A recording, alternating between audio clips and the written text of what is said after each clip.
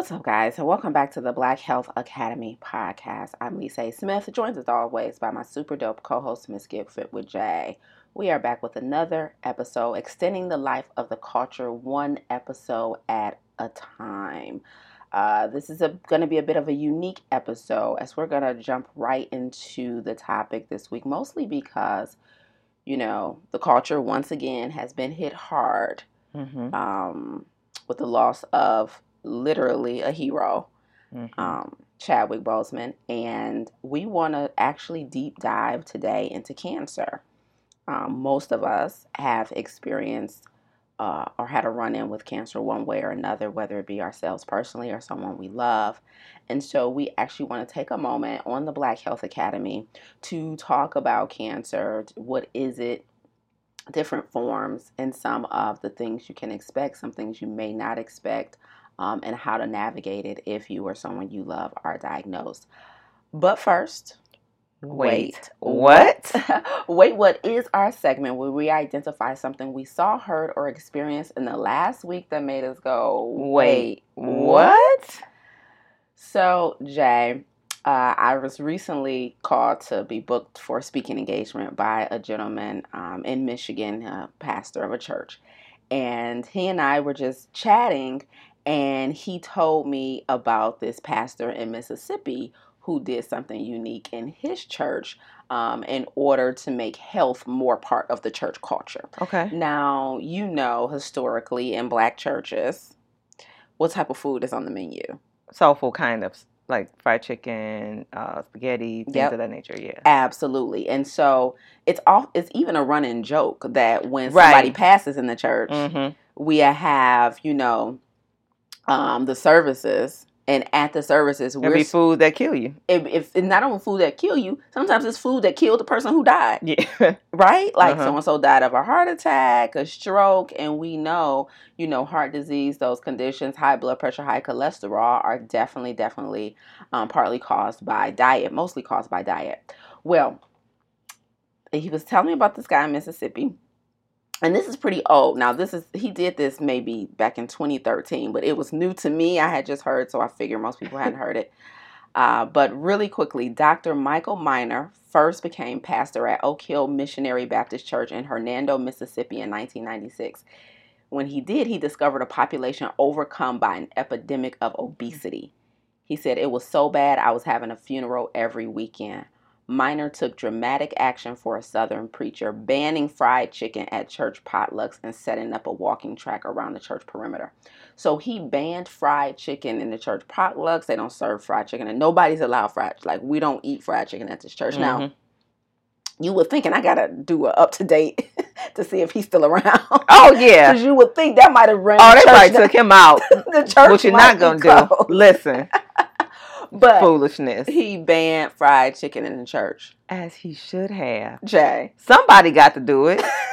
Somebody had to say it. Somebody had to say it. It must be said.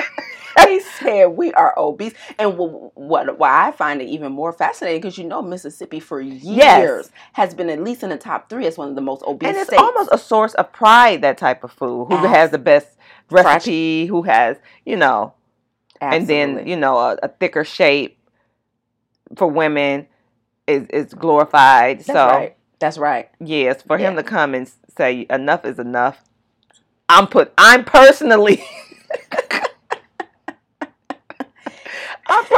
putting the stamp on it that it's finished. It's done. It's done. No more fried chicken in the church. Listen, I don't know how many people people say they go to church for the word. Oh yeah. But you really get tested when pastors say ain't no more chicken up in here. Oh yeah, your faith. Your faith has been tested. They said the Lord will test you. You say you love him. You say prove it. Prove it. Keep coming to church when the pastor then ban chicken. Your faith will be tested in the most mysterious of ways. Shout out to Pastor. Check on his well-being. Though. Especially in Mississippi. Like, now, banning fried chicken in a church in California, not that impressive. No. But Mississippi? No, they was hoping you banned it, actually. You hear me? I ain't going to that church that got fried chicken. But Mississippi. So I thought that was not only funny, but, really, really commendable, honestly. And I wish more leaders, in our community did things like that to, and encourage their flock, their constituents, right, to be more healthy, because he said no fried chicken, and there's a walking track around here for y'all to use. And this was right when Obamacare came out, and so he also did a whole campaign to get people signed up for Obamacare, so much so that they sent him an Obamacare representative to the church to help, because he created such a huge campaign behind it. So I want to commend not only this pastor in Mississippi, but also the pastor that called me to hire me to come out and speak at his church about health. And I have to commend, because the reason this guy called me to speak is because he saw me speaking at somebody else's church.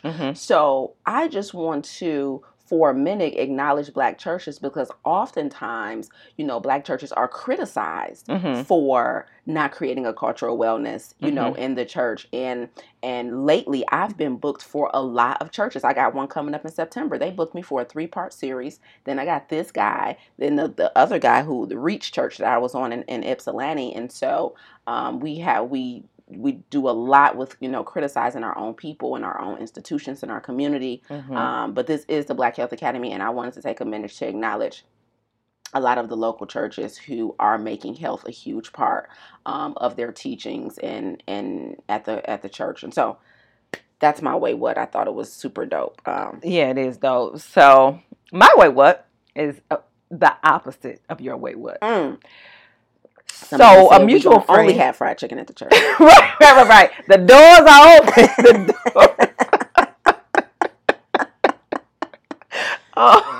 So a mutual friend of ours who has always had health issues just recently went to the doctor with a lot of stomach pain. Like just every time she ate, just digestive issues, just stomach hurting, really, really bad. So she went to the doctor, and the doctor told her, here's what I need you to do. Eat McDonald's a solid week straight, nothing else, and come back so we can see how you feel after that. Take your mic off. Because I'm lying. Take your mic because you're lying. And these people listen to this podcast for truth, honesty, and integrity. And you done violated all three. Mickey D's for a solid week straight. That ain't the way what? That ain't the part that behooves me. What behooved you was? What behooved me was, this woman does not eat McDonald's.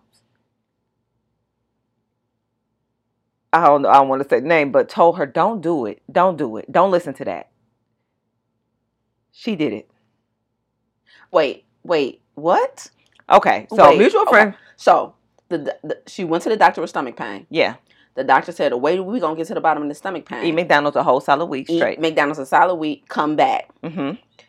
Now, another mutual friend of ours, who's a friend of hers, said, don't do it. Don't do it. No, that's foolishness. She didn't listen. She said, my doctor said. My doctor said. And so she went and ate the McDonald's for a week. She did. Continue with the wait what? She felt like crap. Like she wanted to die. I'm waiting for the wait what. We all know that. It's McDonald's. The wait what is he told her that, and the wait what is she listen? I don't know what's the bigger wait what. The fact that he told her. Or you doctors tell people stuff literally all the time. That's eat like, McDonald's. What? That's the wait what for me. The fact that she did it is not the wait what. Wow, I was behooved on both ends. Why would you? Well, is this person somebody who's usually into their health and a little more like no? Okay, so she listens to exactly what the doctor says. And most people time. do, Jay. Most people do.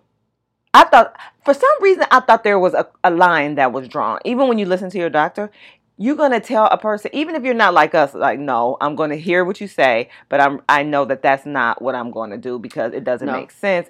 I know there's a more holistic approach to whatever it is. No, I knew it wasn't that. I knew. Oh, okay. I just didn't know that there was never going to be a line that was drawn. I didn't know that a doctor could tell you eat McDonald's a week straight and you did that. That is absolute foolishness. It's insane. Not to mention, of course she's going to have stomach pain after eating McDonald's a week straight. What are you trying to prove with this? I can't believe it. What are you trying? What angle are you trying to see with this? What does that even mean? Why would you tell someone that? Fast food genocide.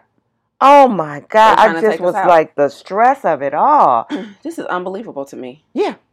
That So happened. Okay, so has she been back to the doctor since she ate I didn't get a follow up. We need a follow up to this. Okay. Yeah, because like you said, what are you trying to prove? I had stomach pain before eating McDonald's. I ate the McDonald's for a week straight. I still have stomach pain, Doc. What's the prognosis? They don't. All right. So, and that's why this topic is so important. I can't believe it. Go eat carcinogens, stuff that causes cancer, for a week straight. And when come really back. I just might have a gluten sensitivity. My stomach pain could be just something way more mild, diverticulitis. It could be something way more mild. But let's increase my chances of cancer while we're trying to get to the bottom of it. And because I'm black, you probably already assume I'm eating McDonald's on a regular anyway. Right. So what he wanted to say is do what you already do. Yeah, just eat an abundance of it. Yeah, don't skip a day and think you deserve a salad on Wednesday. Mm-hmm. And then we'll check back. I said, wow. Lord. Yeah. So just like that comedian said, how do you think they make McDonald's meat for 99 cents? They stretch it out with a little cancer. All facts. All facts. There's no way when we go get our food, when we pay for fast food, plant-based fast food, not only is it higher because they're charging us for the simple fact that it doesn't have a long shelf life. Yes, so yes, we have to wrap this up because we want our money back basically because we can't keep this and freeze. We got to move this product. We have to move this product, and that's primarily the reason why we're paying more, because they don't have all those preservatives. They can't keep it on the shelf or in the freezer for 6, 7, 9, sometimes even years. That's right. And that when that fast food that people are eating, like you said, Jay, not only does it have a forever shelf life, just know that your body is not sophisticated enough to break it down. So the shelf life continues inside of you. Exactly. It's not just like outside your body. Then when you eat it, I know what to do with these preservatives. No, it does not know what to do. No, these are foreign objects. Yeah. So that was all. I was floored. I can't. Here's the thing, and this can just lead right into our topic. Yeah. People, we've been marching, we've been protesting, we've been doing, speaking out against racism. We've been educating ourselves and others on it. But for some reason, people think that the police can be racist or the Karens can be racist. But they think for some reason that these doctors uphold this high level of integrity and it won't spill over into the doctor's office. They took this vow. I mean, police took a vow as well. They sure did. They were sworn in as well. Wear body cams. Let's make the doctors wear body cams. Man. Oh, do you think anything will change? I don't think so. Because for someone to eat McDonald's for a week and nothing registers, people probably won't even see most things that we see as a problem. Oh, 100%. So we would then have to take those body cams and then start doing speaking engagements, or you know what I mean, live Zoom call. Everyone, let's break down why this is a problem. Yes, absolutely. Because you don't recognize why this is wrong. Big facts. I just recently went to the doctor for my iron, and I believe I told you he saw my age, 42, and he said, "Are you on any medications?" I said no. Do you have any what do you call that? Not underlying medical issues, pre-existing conditions. I said no. He swiveled his chair around and said, "You don't have any." Oh, that's the point he looked at you. Oh yeah. Like, I see you black, I see you're 42, you claim you're not on medicine, and now you're saying you don't have any pre-existing conditions. I said, no, I don't. Their expectation, Absolutely. The bar is set so low. Absolutely.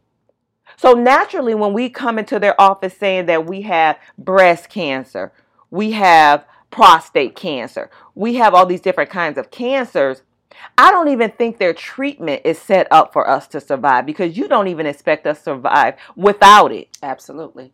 Why am I getting so mad? Boy, these topics get you so fired up. No, you should be. I mean, if you don't even expect us to really be out here surviving without cancer, why would you give me optimal treatment once I do have it? Absolutely. You're giving me things to keep me basically to spend some money for a short period of time before they lay me to rest, basically, is what you're doing. I don't believe we have the same chance. You already know that we the death rate is much higher for African Americans. And why is that?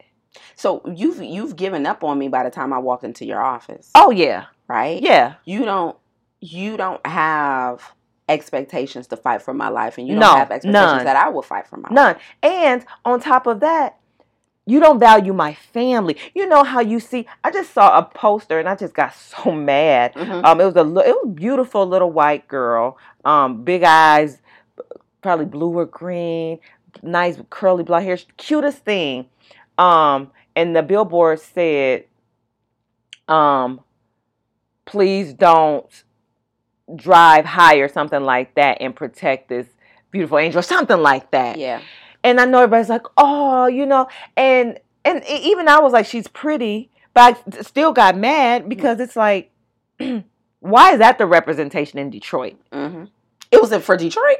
Yeah, it was in Detroit. Why is that where are we represented that our lives are valuable? Wow.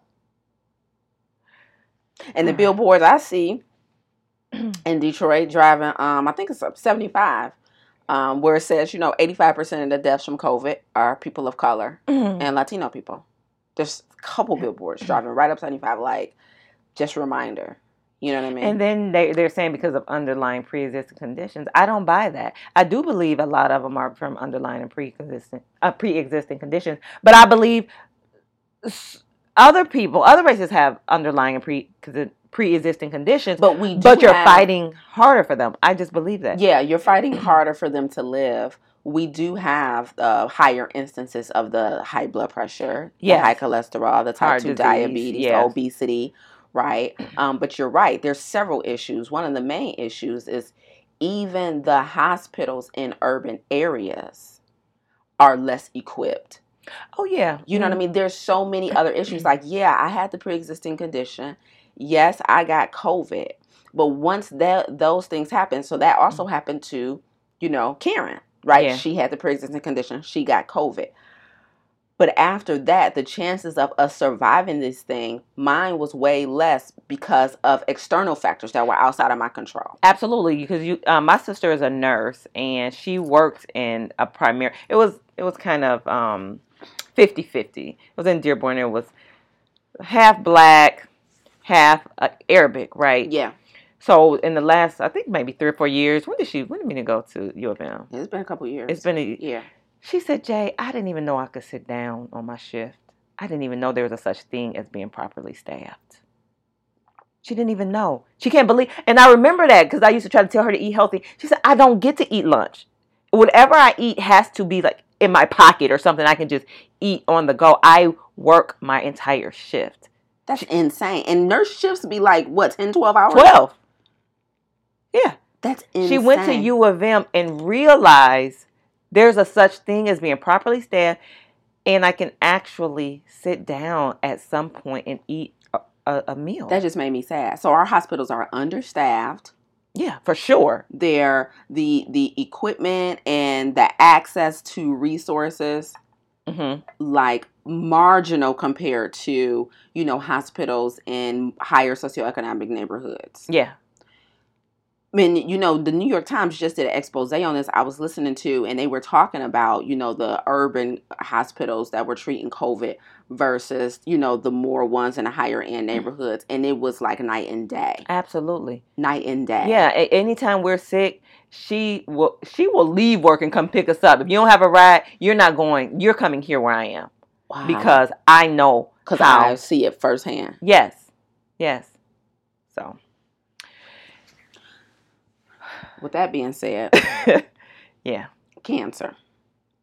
So, when Chadwick, when it was announced that he died recently of colon cancer after battling for over 4 years privately, the CDC, the American Cancer Society, their website got like literally millions of hits specifically on colon cancer and everyone trying to see what's going on, what is colon cancer? How do you get it? What are the signs and symptoms of it? And just like most conditions, people of color have higher instances of colon cancer and typically worse outcomes. So even like with breast cancer, Black people don't have higher instances of of breast cancer, we're just more likely to die from Mm-hmm. it, right? So the numbers vary across multiple types of cancer. But let's start off really basic, Jay.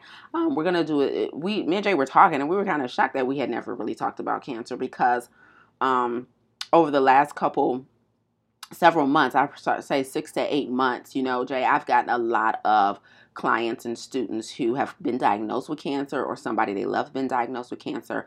I had a really good friend and client who recently died of lung cancer. Rest in peace, Samoy. That messed me up. I cried. I couldn't believe it. And because she had reached out to me to help her with her nutrition. And so I was working with her and her husband. I was taking food over there. And then he texted me one day and was like, she passed today. And I was like, oh my God. And Samoy was younger than me. I think Samoy might have been 28, 29, couple small kids, married. And it just tore me up. Me and her did an entrepreneur course together and just stayed in touch over the years. She was a beautiful spirit. And so, and then fast forward, I've had several students in the Farm to Table course who, have gotten diagnosed with cancer while they're taking the course. And, one of the silver linings I always put on that to them is like, you were positioning yourself to fight this, right? You have positioned yourself. You knew something needed to be done in your health. And we know that there are no mistakes and everything on purpose, but the fact that you were in a plant-based nutrition course when you got this diagnosis or somebody you love got this diagnosis. I've had so many students say, I'm so grateful that I've been learning this already. And now I at least feel a little more empowered and equipped to take on this diagnosis. Yes. And so when we get to silver linings, that's one that we can look at, But I want to start off just by defining cancer, and then we can get into the rest of the stuff. What exactly is cancer? Because it is, believe it or not, it's actually not even in the top 3 causes of death in the country. It's just such a huge campaign around cancer that it seems like this is one of the top killers. But the number one killer in the U.S. Is heart disease. And so cancer is not even in the top 3, but cancer essentially is cells in your body that have went rogue. They've lost an electron, and they're called free radicals. And they have basically deformed and grown out of control to a point that sometimes it creates a tumor, sometimes it doesn't, depending on the type of cancer. Like blood cancer, for example, won't necessarily be a tumor. It'll just be these rogue cancer cells in your blood. But cancer are these cells that have grown out of control. And typically, when we're diagnosed with cancer, that's when they can see it. But the distinction I want to make right now is that it's not when you diagnose that you got it, right? Cancer is in your body all the time, right? But it's how we feed these cells, these free radicals, that determines whether or not they're going to metastasize. Metastasize means to grow or spread to a point where you're actually diagnosed with it. Right. So everybody listening to this right now, even me and Jay, we all have cancer in our bodies, but our daily lifestyle habits, even some genetics, your environment all plays a role in whether or not those cancer cells are going to metastasize or multiply by the trillion, so that a machine at your doctor's office can now see it. Right? Okay, so these free radicals are typically combated. Well, we'll get to the dietary part later, but I want to define exactly what cancer is. Jay, how do you define cancer for people? Pretty much the same way, because I'm trying to encourage people to eat more, consume more antioxidants, and then I'll get into that explanation. Yeah. And then it goes from there, neutralizing the free radicals and just basically controlling that cell mutation. Yes. So, yeah, pretty much the same thing. Absolutely. And it's important to note that healthy cells in our body actually die off on their own. Yeah, but they don't die off rapidly enough, so we have to help them out by neutralizing healthy cells. I'm talking about. Oh, okay. Healthy cells. Okay. Yeah. Not cancer cells. I'm talking about the regular life process. Like if you're healthy and you have healthy cells, they have a very short lifespan, apoptosis, so they die off on their own. Okay, I was thinking about the unhealthy ones. Okay. Yeah, and then that's what's supposed to happen, but then if you have these mutated cells or these free radicals, they don't die off on their own, and they continue to live and scour your body and multiply depending on, like I said, your environment, your daily habits, your genetics, things like that. But so a healthy cell is supposed to do its work, and then die. But these do not.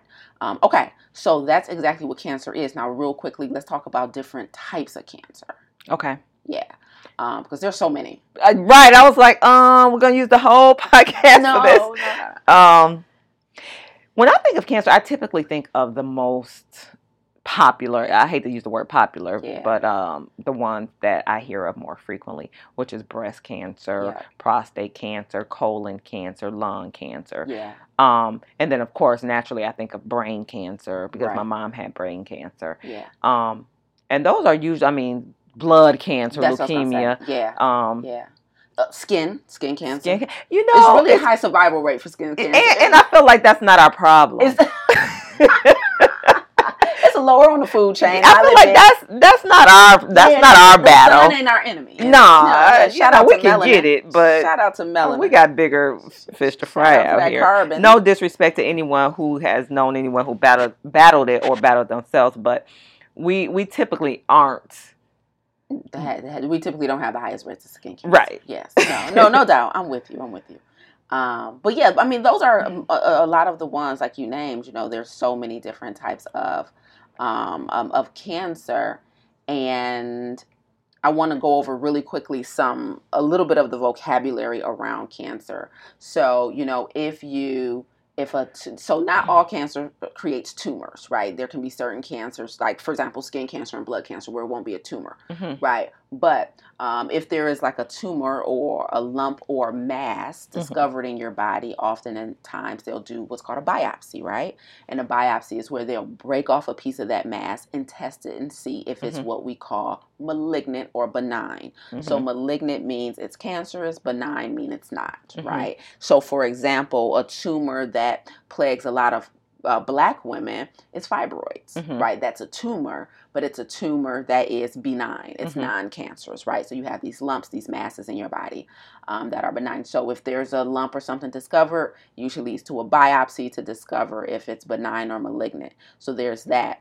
And then when that happens, what typically, and Jay, you could talk to this a little bit, maybe talk about your mom, but let's talk about the beginning when somebody is formally or officially diagnosed with cancer in the beginning, right? So they discover something, the test is done, and it's positive, you have cancer.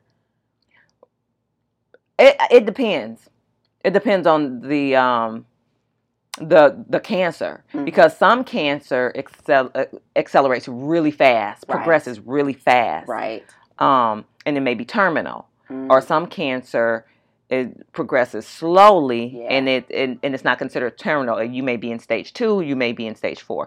So I really can't speak on how. And there's only 4 stages, right? Yeah, okay. Stage 5, you're not here anymore. Okay. You're past stage 4. Okay, so they tested, you're positive. The next step is usually to determine what stage it's in. And it determines if you're going to get the treatment. Some people say no to chemotherapy. Some people say no to radiation. You may need both radiation and chemotherapy. It's so broad. Yeah, and I want to be clear too. What determines whether it's stage 1, stage 2 versus stage 4? If it has spread. Yes, if it's spread. Absolutely. So if it's colon cancer and it's just still in the colon, it can be potentially stage 1 or stage 2, which increases your chances for survival. Absolutely. Okay. Now, so they determine the stage, and the stage is determined by whether or not it's spread or metastasized, right? And then after that, now we have to talk about potential treatments. Options. Now, you named 2, chemo and radiation. The third one also is surgery.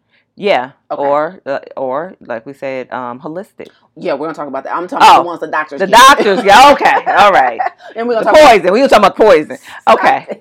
We're gonna talk about our treatment. Okay.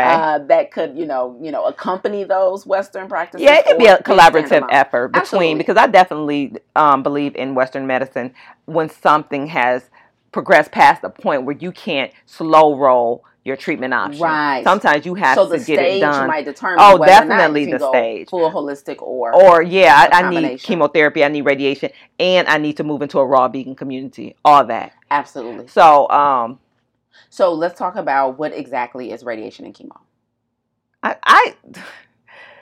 Chemo to me is just poison they put in your body to kill the cancer, supposedly.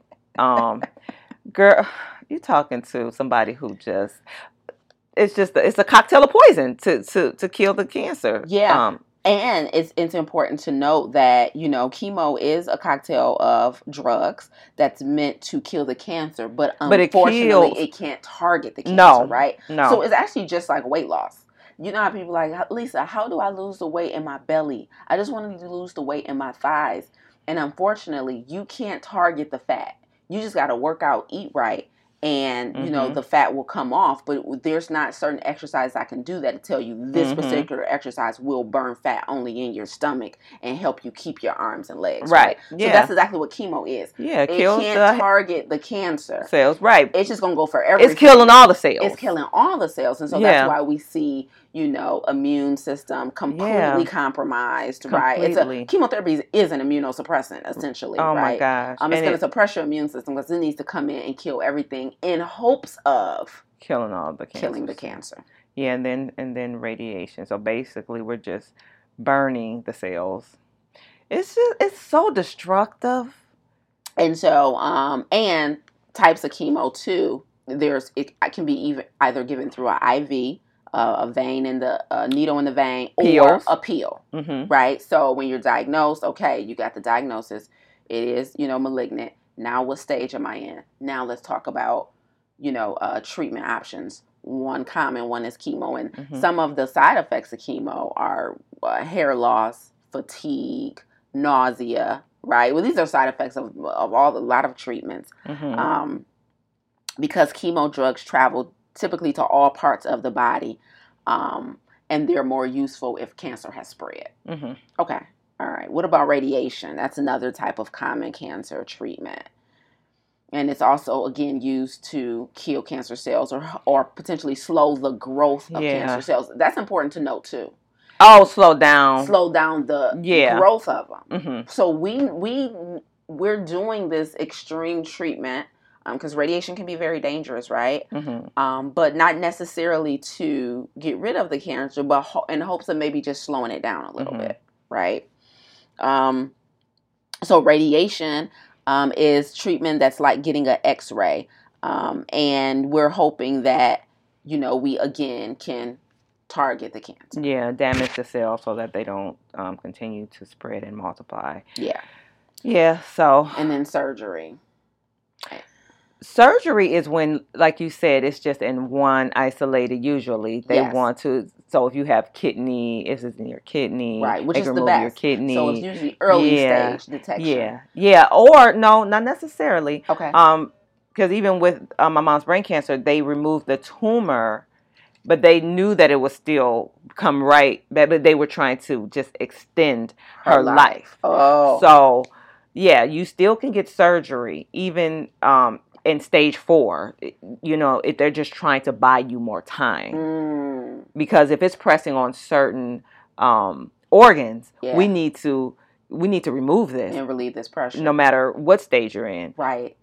So you can still, surgery is an option in any stage. Okay. Yeah. And also with surgeries, sometimes they're removing the cancer, but sometimes they're also removing the organ too, like with your breasts, right? They might. Yeah, so they might actually remove the entire part of the body that it's, which for some people is not ideal because the aesthetic of it, their whole breasts are gone, and sometimes people really don't go with that option. Yeah, because you have to rebuild it. It's something to consider. Yeah, it's something to consider.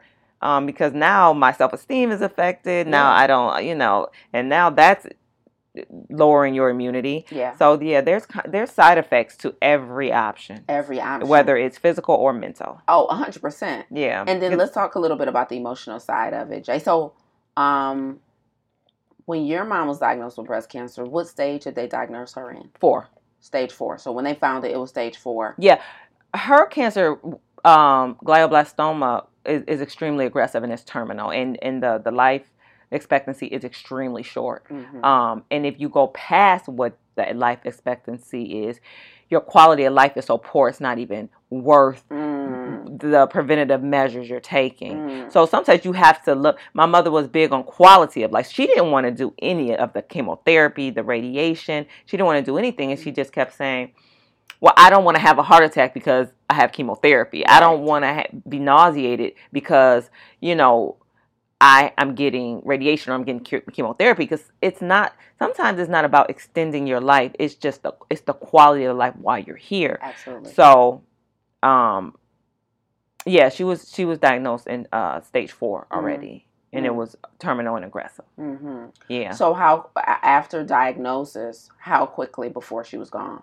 8 months. 8 months. Yeah, and that's with 2 brain surgeries, 2 chemotherapy and radiation. So let's talk about the emotional impact it has. And we'll get into, I want to circle back around to holistic treatment. Okay. And using diet, because that's the most common questions, we get at Farm to Table in the Black Health Academy. How should I be eating once I get diagnosed? But I want to take a minute to talk about the emotional impact on the patient and on the family. Our family was already extremely close. We already took family vacations every year. Went to camping, getting cabins with my mom. I mean, even when Morgan, my baby that's 14, was a literal baby, 2 weeks old, my mother's like, listen, grab her stuff, get your diaper bag. So we were already extremely close. So the impact, it's almost like we shared the weight of the grief. Because people think you grieve once you lost them, but the grieving starts immediately because you already know what's going to happen. And the thing is, the way they did us so dirty. They did us so dirty.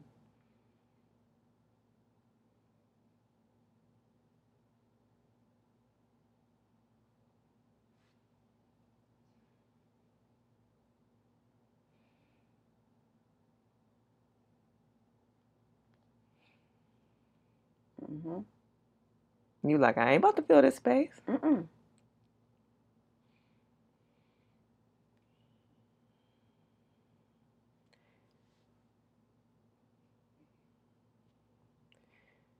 So let me tell you what they did.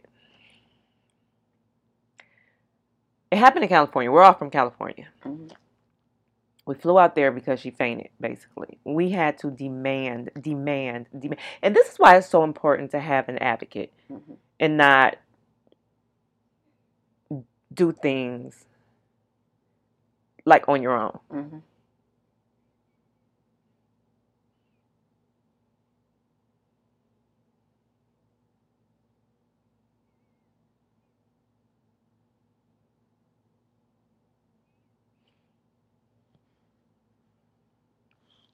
I said I wasn't going to cry. It doesn't matter. Shut up.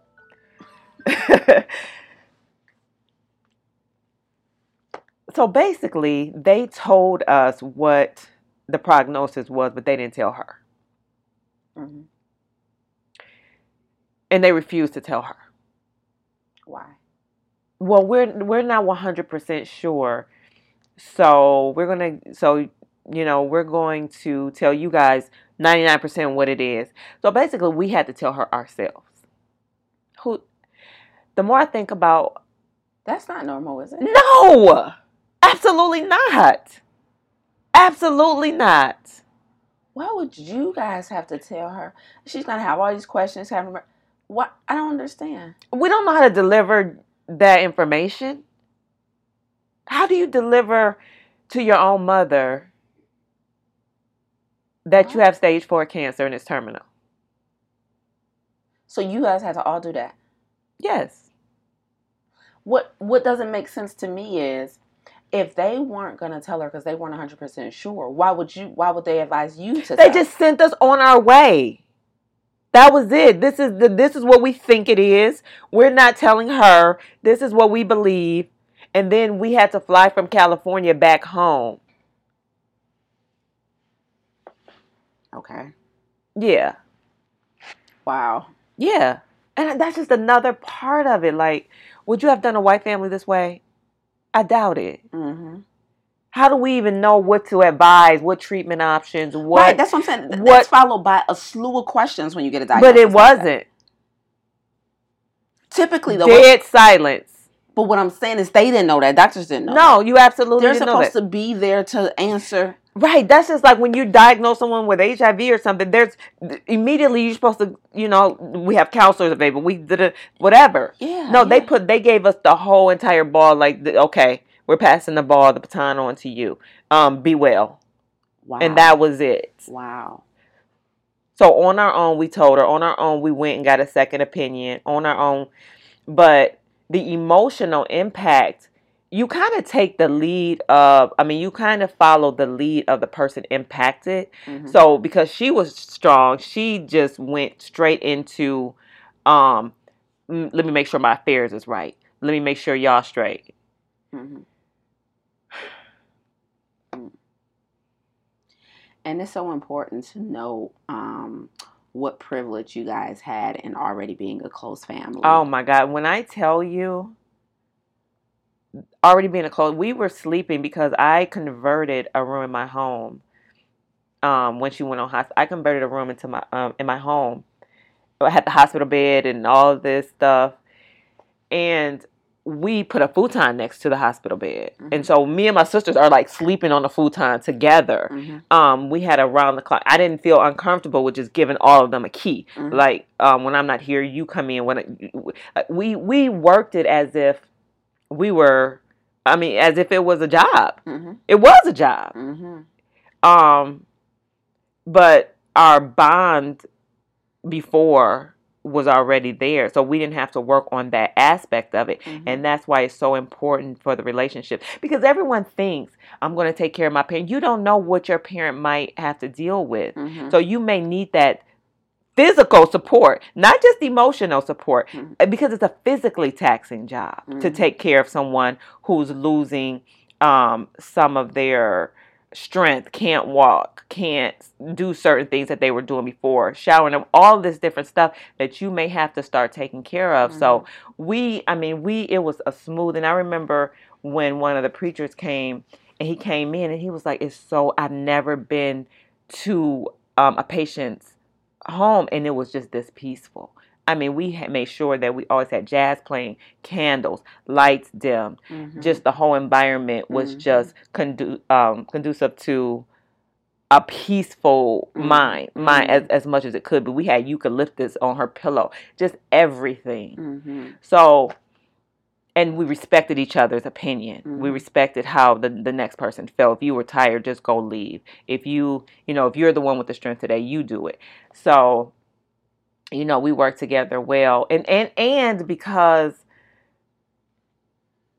how our whole crew is kind of say what we feel. Mm-hmm. It's like, okay, we're not really sensitive, so we can say things to each other mm-hmm. and not worry about offending the other person because it's not about us right now. Mm-hmm. So, the moral of that story is your relationship with your siblings, or if it's you and your niece or cousins or whoever would be in that circle of care, mm-hmm. your relationship with that person is important. Yeah, and that's super important.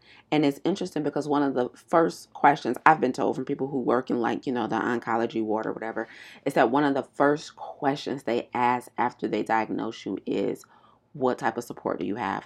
It's critical. Who's in your support circle? Who will be taking this journey with you? Yeah. Right. And so the emphasis on relationships here is huge. We can talk about the science of cancer and all that and chances of living. You can be in stage 1 and it escalate to terminal because of stress. And you can be in stage 3 and we get you back to whole. And it's like, don't think that it's just the numbers that determines your life expectancy. Mm-hmm. It is so important to understand that it is the entire social circle. You guys know, if you've listened to me speak or teach, that social relationships, your relationships are what determines, how long you're going to live and the quality of your life without a cancer diagnosis. It's even 10 times more important with a cancer diagnosis. And so you guys just heard Jay, display how important that is and how rare I'm sure that scenario is for the family to be able to come together and work so seamlessly like that. Mm-hmm. But let me put emphasis on this as well. A lot of people fight over money and assets. If you're a person who has been diagnosed, or just anyone, basically, because we all, have an expiration date, and a lot of us have children. Please put those things. Please write it out. Please have your life insurance policy, who it's going to go to. Have your will, because she really, really made it to where we couldn't fight purposely. She called us all in a room and said, "What do you want out the house?" Now, this is something that a lot of people can't do because they can't deal with their own mortality. Right. But, what do you want out the house? Jay, I'm appointing you the person who is going to be responsible to distribute the money between, this is what you're going to get. This, okay, you're going to get the car. Okay, you. So there was nothing to fight over. That is so disrespectful. You can't even, a lot of people can't even mourn right because they're so busy fighting over. She said that's one thing you will not do. You will not fight over any type of money or any type of assets at all. So we're going to go ahead and get this out the way. Yeah. Y'all going to have a new normal. Yeah. But that's not going to be part of it. That's not going to be an issue. No. Right. And it wasn't. Right. And it's important to note too, like, okay, in this case, your mom's cancer was terminal. There may be loved ones who are going through this where their survival rate is higher, and they come out of it and now relationships are destroyed, even though, you're still living. But the fight wasn't maybe over how assets were going to be distributed. I carried more of the weight. I did more than you. I made more errands. I picked up the food. I took her to the doctor's appointment. Absolutely. Oh, I hear it all the time. Work on y'all relationships. That is a huge part of surviving a diagnosis. Yes. Yeah. Work on y'all relationships. It is so important. And just like any other competitive sport, the way you win this game is in the off season.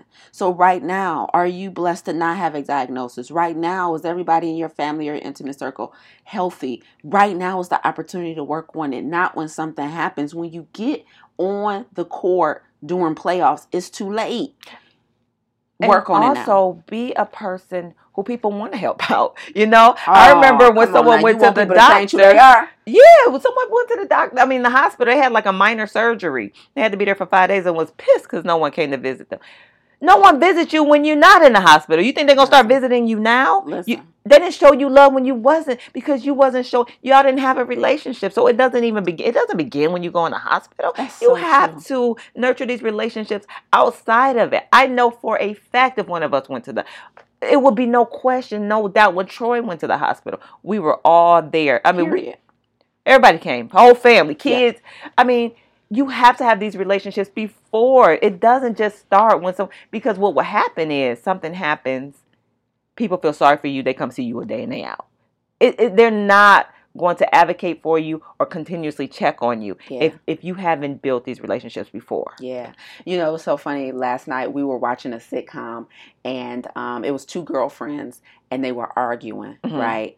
And, and they were calling each other names and stuff. And it was just a really heated argument. And, so he was like, "Oh, that's how y'all girls arguing, how y'all, how y'all work stuff out." And I was like, "Oh, no, I don't do that with my friends." I was like, "Me and my friends actually don't argue at all." None. I was like, "At all." He was like, "Yeah, and you probably got so many friends, that wouldn't even be an issue," because one girl was accusing the other girl of not having any friends. And he's like, "You got so many friends, that probably wouldn't even happen." And I was like, yeah. Yeah, like I'm not hurting in that department. Right. And I never will be. And I'm 100% sure of it. You know what I mean? Okay, come through with the confidence. Oh, I'm so confident in my relationships. I'm like, I make friends easily. I believe in new friends, but not only that, I work to maintain my current friends. You know what I mean? Just like the other morning when I called you and we got to chatting, and you called me right back and was like, "Wait, what did you call me for?" And I was like, "Oh, just to tell you to have a good day." That was crazy. As soon as you called me, I was all geeked up, like, what it do? Man, I'll be getting no phone calls in the morning. What? You calling me at what, 7? What up? You know how I believe in obedience. If I wake up and somebody's on my mind, I am obedient. I'm like, why am I thinking about Jay at 7 o'clock in the morning? Well, I know she up. Let me call her and just tell her have a good day at work. And it's simple stuff like that. You pour into your relationships, and it makes such the difference, because you're right. You never know when you're going to need somebody, and you want to be that person that people are literally tripping over themselves to help. What my therapist say, you can live off blessings. You got to do it right. Let's say it again. You can live off blessings. And what that means is I don't, just like Lisa has confidence that she will never be friendless and she will never have toxic friendships. I have absolutely, just like when I gave you that example when I went bike riding, and I realized I didn't have my wallet and I panicked for 2 seconds. And then I was like, but all my friends got money. Like, I got my phone. I got my phone. And because I got my phone, I got my friends. So if anything I need at this moment is, I just call them. Ain't that some big facts? Oh, I just relax instantly. I have friends. Big facts. And so therefore, if my wallet is left, I'm still good. Yeah. And that felt amazing. All right, we got to get back on the topic, though. Yeah, no. I mean, we still are working on relationships. That's a huge part of diagnosis. Now, one of the things, I wanted to talk to the people who might get the diagnosis about. I'm going to say this real quick, and then I want to talk about holistic. Well, you know what? Hold on. Pause it for real quick. And I know you don't do stuff for pats on the back, but let me tell y'all. Uh-oh. So when my mother was sick, me and my sister, all of us went on FMLA. I was not getting paid at all, like no money. Lisa over in China, that was crazy that you left right when that happened. Yeah. And without even asking, and Lisa knows how I am about getting things that I need. Like, I'll ask you to shoot me to the, you know what I'm saying, something petty. Yeah. But things that I really need, I have a huge problem. And she called me like, listen, I ain't got time to be playing games with you. My mom on her way to give you some money to help you with your bills. Call her. Like, I ain't about to, like, just looking out, man. That built so many strong relationships at that time. Yeah. So many people came through. So many people showed love. Yes. And you get to really see people show up for you. Absolutely. That's another silver lining. I really saw people show up. I remember my friend Nadia called me like, you okay? I'm like, yeah. She was like, you want me to come over, take you out to get something to do anything? I said, no. I looked out. She pulling up. Like, I am. But I am, though. But that's important with Black women. We, like you just said in the beginning, it's hard for me to ask. It's hard. Not only is it hard for us to ask for the help, it's hard for us to say yes when we ask for it, but somebody know we need it. Just like you said, Nadia said you need it, and you still saying no. Yeah. Here's the thing. When someone's going through anything, this is not just related to cancer or sickness, but when someone's going through anything and you say, well, do you need anything? Your mind is not right. You don't know what you need. Sometimes if you got friends that's going through, like when Saran, our friend, house burnt down, we just showed up with clothes, shoes, money, everything. She didn't ask us for anything. She didn't know what to ask us for. Yep. Where do I start? I need it all. Yep. And I don't even know I need it until you give it to me. Yeah, and I don't even know what's priority. At all. Yeah. So when someone is devastated, traumatized, mourning, grieving, please stop asking them what they need. They don't know. Mm-hmm. If you know they have small kids, go pick the kids up. And if they're not the type that want their kids to leave, say, you know what, we're gonna be outside. I'm gonna let the kids run around, give you a minute. Start stepping up and deciding for them what they need, and they'll at that time tell you no. Seriously. Yeah. But give them the option of saying thank you. Yeah. Yeah. Sometimes you have to determine what a person needs. Yeah, I agree. And so when it comes to somebody who got diagnosed, I know one of the questions that comes up for a lot of people is, why me?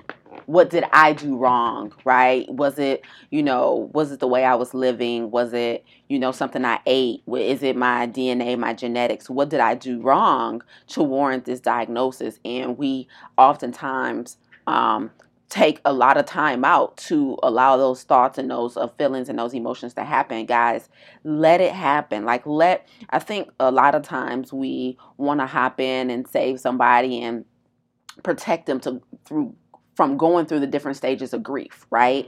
Because you don't just grieve, through a death, you grieve the loss of health, right? Mm-hmm. And so it's important to allow a person who just got diagnosed to go through those different stages, right? They might question their faith. They're going to question, what was the point of me working out all these years or trying to eat right? They're going to question so many things. Or if this is you've been through this.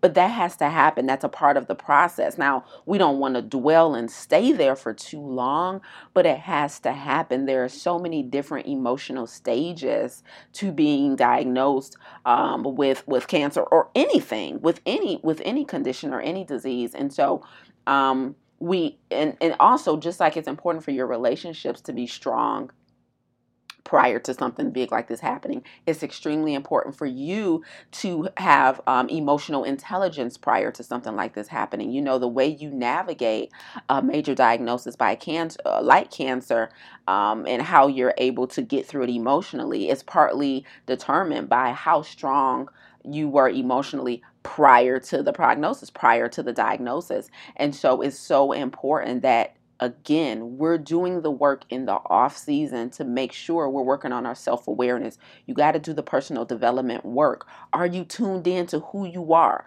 Do you know fully who you are? Do you know what type of person you are? Do you know what needs need to be met from the people in your circle, right? We're usually attracted to people who are the opposite of us. That's why yin and yang exist in the universe, right?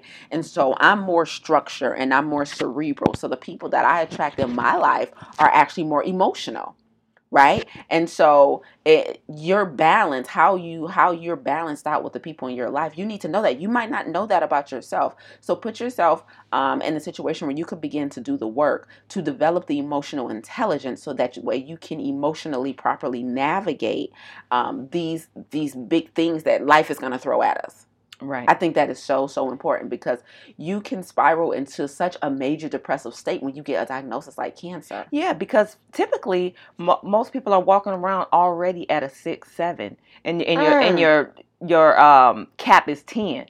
So if you're starting out at the ground level, which is 0, you start your morning, you start your day off, your life is typically at a 0, which means you're primarily stress-free for the most part. You're doing self-development. You're doing things that are mindful and peaceful. So you're not already starting off already stressed already, so you can't tolerate too much more on top of that. You know, that's why it's so important, like you said, to already be doing the work. Yeah. If you already have this narrative, this ideology that I need to meditate, it keeps my stress level down, I need to spend quality time with people who add value to my life, you're going to already lean on them. Yeah. You're going to already do some of the things. I'm not saying there won't be any pause. Yeah. Like you're going to get diagnosed with cancer one day and then you're going to go right back to, but eventually it's just like like your kids. Yeah. You teach them all you can teach them. They may wild out for a minute, but they usually come back 360 to what they've been taught. And the same things with the same thing is applicable to yourself. There may be a time when you go off off the rail with the way you think normally. Yeah. But eventually you're going to come back to the way who you truly are, because at this point now it's a core value. Yeah. Absolutely. And it's harder to not do it. Yeah. So people just like my mom, she was still going to the gym, knew it was terminal, still eating healthy, knew it was terminal.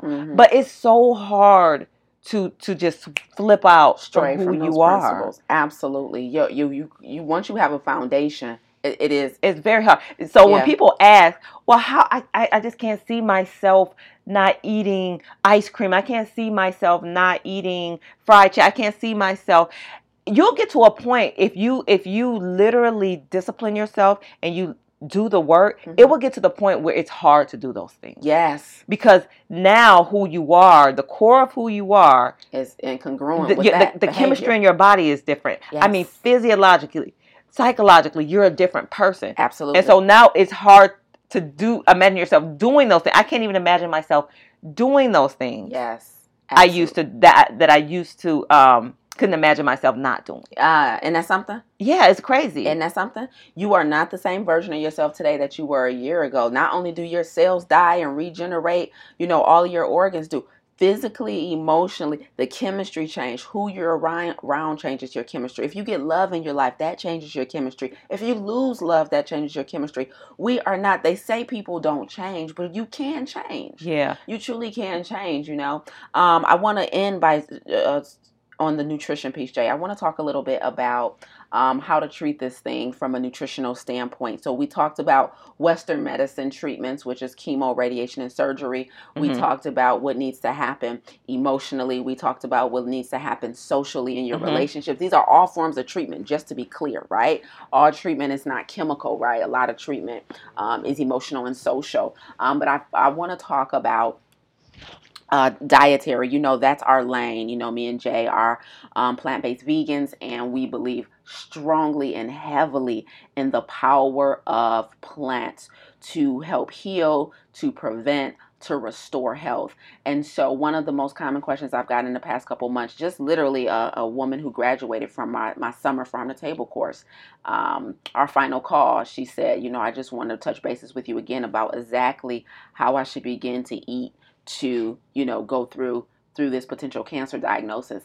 And here's what you need to know about cancer. One of the top things that causes cancer to grow and metastasize is refined sugar. So if you or somebody you love are diagnosed, I need you to take all refined sugar out of their diet immediately.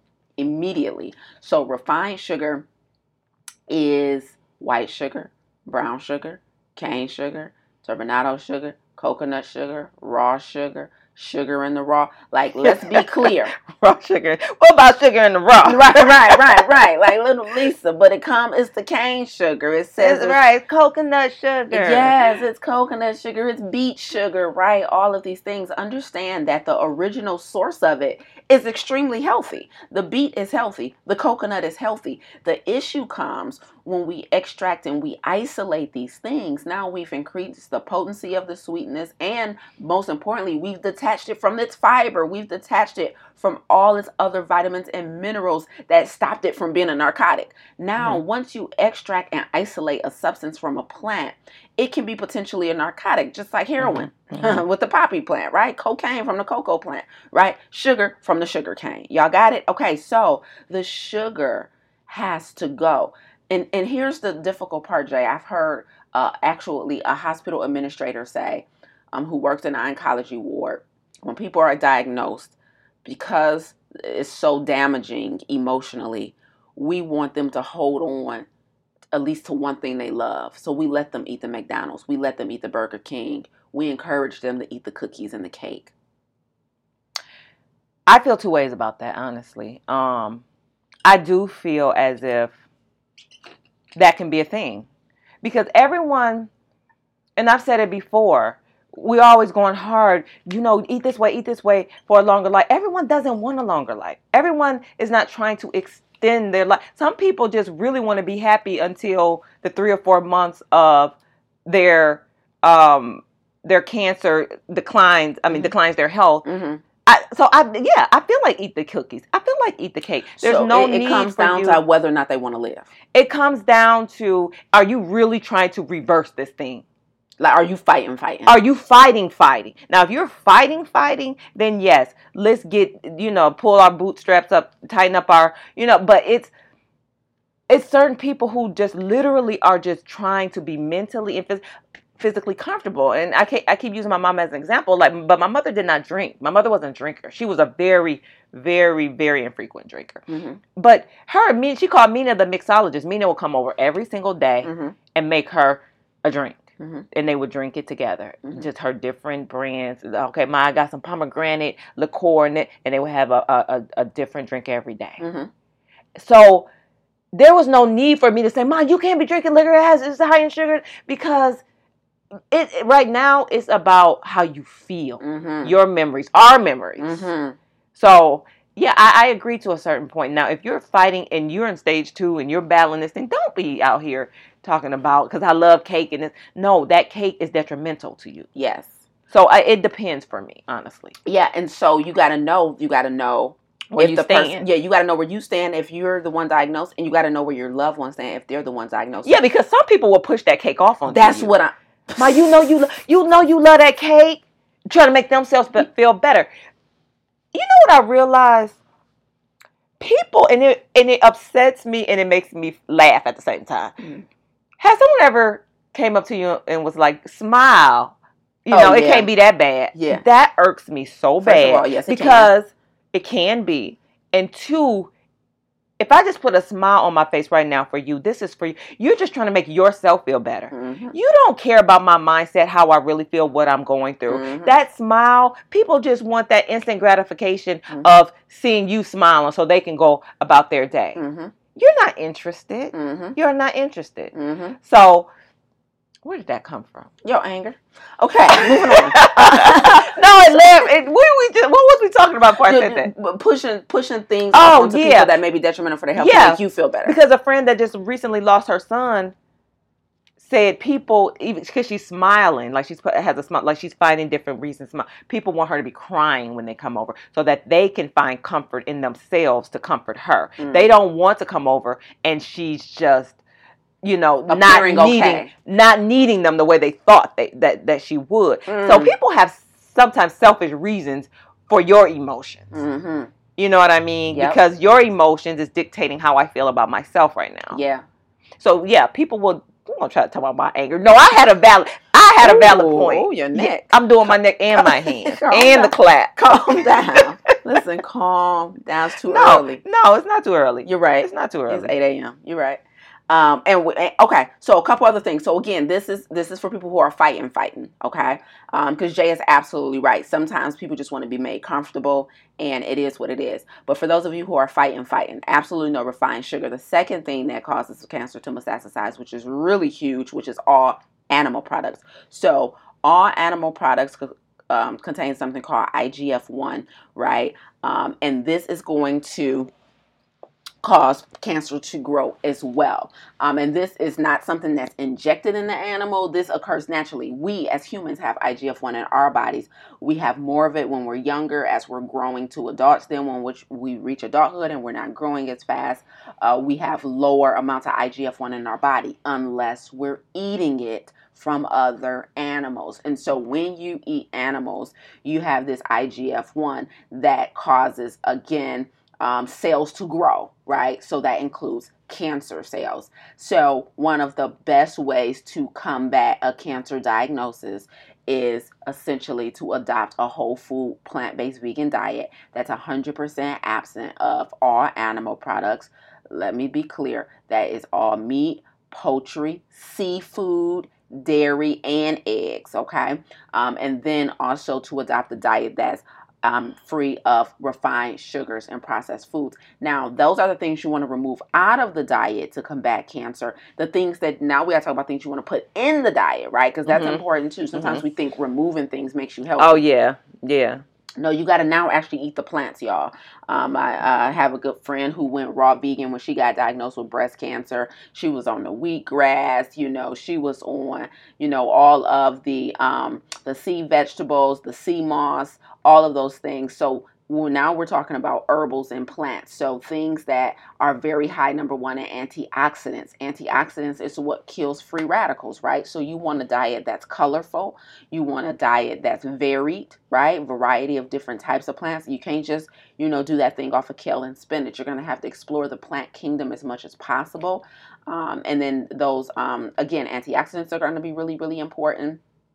But also, this is important to note too, and this is a bit of a gray area, but cancer cells are still cells, and they still thrive off of vitamins and minerals. Mm-hmm. So sometimes we believe if a little is good, then a lot must be better. Yeah. That's not true. Yeah. So the more vitamins and minerals you have, those are also feeding the cancer cells and can grow. With those too. Yeah, and expound on the you touched on it, but expound on the different type of antioxidant, because some people will say, I'm eating my antioxidant. I eat blueberries every day. Mm-hmm. So how important it is to eat different colors for their benefits. So the color of the fruit or the vegetable determines the nutrients that it provides, right? So a green pepper is different from a red pepper, right? Mother Nature didn't make it that way just so you can have something pretty to look at. Literally, the vitamins and minerals determines the pigment of the fruit or the vegetable. And so it is so important to eat a variety of, like, what a blueberry does is very different from what a mango does or from what a spinach leaf does, right? They all have different types of antioxidants, right, that combats cancer. And our body makes antioxidants, but it doesn't make enough to combat the amount of free radicals that we typically have in our body in modern day. Because we live in these really industrialized communities with, buildings and constructions all around. So many vehicles on the road, right? That's a bunch of toxic and gases, right? The food that we eat is so processed and manufactured that it's full of chemicals. So the amount of toxins that we're exposed to on a daily basis, our body simply cannot make enough antioxidants to combat it. So we have to supplement with diet, right?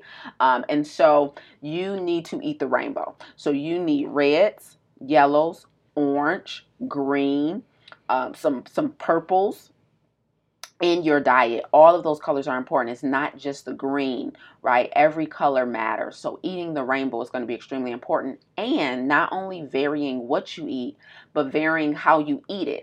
Everything should not be cooked. I personally eat raw food every day. Man, we didn't have time for our food description today, Jay, but I made this bomb veggie sandwich. Oh, I've been craving a veggie sandwich too. I could have made you one. I've been craving. You know what? You've been promising me a lot of food. Shut up. At this point, I need my lasagna, I need my Popeye, and now I need my sandwich. I mean, this is not the time to be calling me out on my empty promises. Listen. Let me tell y'all the raw meal I had yesterday. Now, it's partly raw because that it was made with bread, right? But other than that was only 7-grain bread, right? Whole grain, sprouted. Yeah, you already know how we do. No sugar, no nonsense. I just want to be clear because people go ahead and grab whole wheat bread. It's full of sugar. Get that nonsense. No, I don't know. No Sara Lee, none of that commercial brown berry, all of that nonsense. No, that's all full of sugar and crap. I don't care what the front of the package says. But listen, on my sandwich, Jay, I actually had alfalfa sprouts, avocado, beets. Wait a minute, did you toast your bread? Of course I toasted my bread. All right. I just had to make sure. Kind of silly question. It was very silly. Who making sandwiches without toasting their bread? I don't know. I had to check. Lord be with them. Okay, so I had the alfalfa sprouts. I had the avocado. I had beets. Come on, antioxidants, right? Raw beets? Yeah. Okay. No. The beets you have us buying. Really? Yeah, I sliced them up real thin. I was just in the So is it like a pickle? Or what? Like the beet? Yeah, I never had that on a sandwich. You know how you just put them in your salad? Yeah. I just put them on the sandwich. Okay, sorry, don't look. It was literally a salad in a sandwich. Oh. The pride. The joy. The pride. Can you see my eyes gleaming? Yes. Hello. Go on. I'm feeling healthy. Listen, I done told you what I ate now. So what else I have on there? So I had some vegan mayo. I had some Dijon mustard. And I put a little vinaigrette on there. Right. And spinach. Wow. Jay. I've never done. I always feel like it has to be some type of, like I would have to have sauteed some mushroom to give something it a little more meaty. Yeah. Jay, because when you toast it and you press it like a panini, and then I put the cloths and pickles on the side. Oh my gosh. I'm not even sure. I made 2 of them. Wow. I'm not even sure how I'm saying. You've been doing the right things because you've been getting all type of like life perks. Can we call them life perks? We can. Absolutely. That is nice. So that's the raw food I ate yesterday, guys. So eating raw food every day is so important because even when you buy fresh food and you cook it yourself, you're processing it. That's a way of processing it. And that's, minimally processed. That's the safest way to process food is doing it yourself. But eating food in its raw form is so beneficial because you are getting all of those vitamins and minerals intact. They have not been molecularly disrupted. And so everything is intact. And it's 100% bioavailable to your body, meaning your body will absorb those vitamins and minerals and go to work for you. And so it's so important that every day, every time you eat is a lost opportunity to eat something healthier, right? The opportunity cost that comes with eating. Every time you eat is opportunity to really feed your body some raw materials that's going to either help reverse that cancer or to prevent it, okay? And one final thing I want to say about cancer, Jay, because I know you got to go, is the word remission.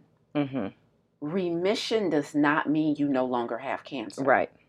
Remission, not even with cancer, remission with any diagnosis means that your disease is not killing you right now. That's what remission means. So understand that, yes, absolutely 100%, we celebrate remission.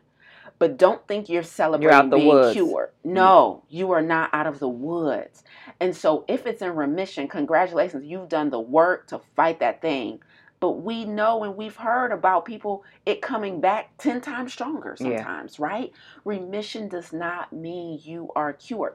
So you have to work even harder to keep it in remission. Yes. It's so important. So how you eat is one of the leading ways to make sure you're giving yourself a fighting chance, or somebody you love a fighting chance. So please, please, please, look into a whole food, plant-based, vegan diet. To do that, Jay, we are health coaches. We're more than happy to help you through this process. Listen, if you're listening to this before September 14th, 2020, I have 3 seats left in my next Farm to Table course.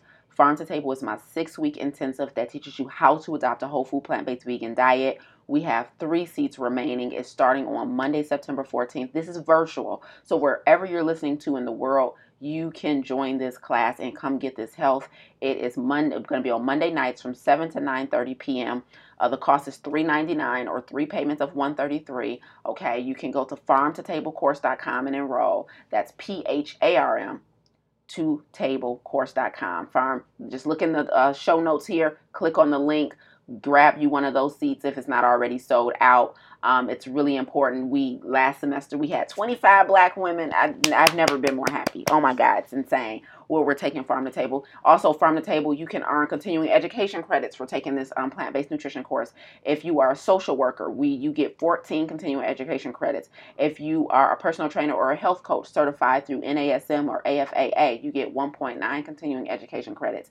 And then if you are interested in becoming certified in plant-based nutrition, when you take my Farm to Table course, you've met the first requirement to then get certified by me in plant-based nutrition. So y'all better come get this health. 3 seats left, and it's important to note this is the last class I'm teaching in 2020. It's the last class I'm teaching in 2020. Farm to Table is coming back better and stronger in 2021. So y'all better come get this health. It's a lot going on. Jay, final words about cancer to the people. Save the black community. No pressure at all. None. These final words is what's going to save them. Go. Don't be afraid of hard work. Don't be afraid to go against societal norms for a better version of yourself without a diagnosis. You don't need don't skip out of your doctor's office smiling because you haven't been diagnosed with anything. We've always said the absence of disease is not the presence of health. You still have, everyone has work to do. If you have someone in your family, and all of us do, who, even if you know it or not, who has, you have it in your history, you have it in your DNA. Not your DNA. Genetics. You quick with it. Come on. Family history. Oh. And everyone's family history, whether you know it or not, because everyone doesn't give the information. Well, my grandmother was healthy as a horse. Was she? Or did she just not put that burden on you to know she was dealing with heart disease, to know she was dealing with high cholesterol, to know she had diabetes? Why would you, 45 years younger than her, know what she was dealing with? You don't know. Sometimes you don't know what's in your family history. It's in your best interest to act like it's in your bloodline and to do everything you can every single day. Doctors acting like it.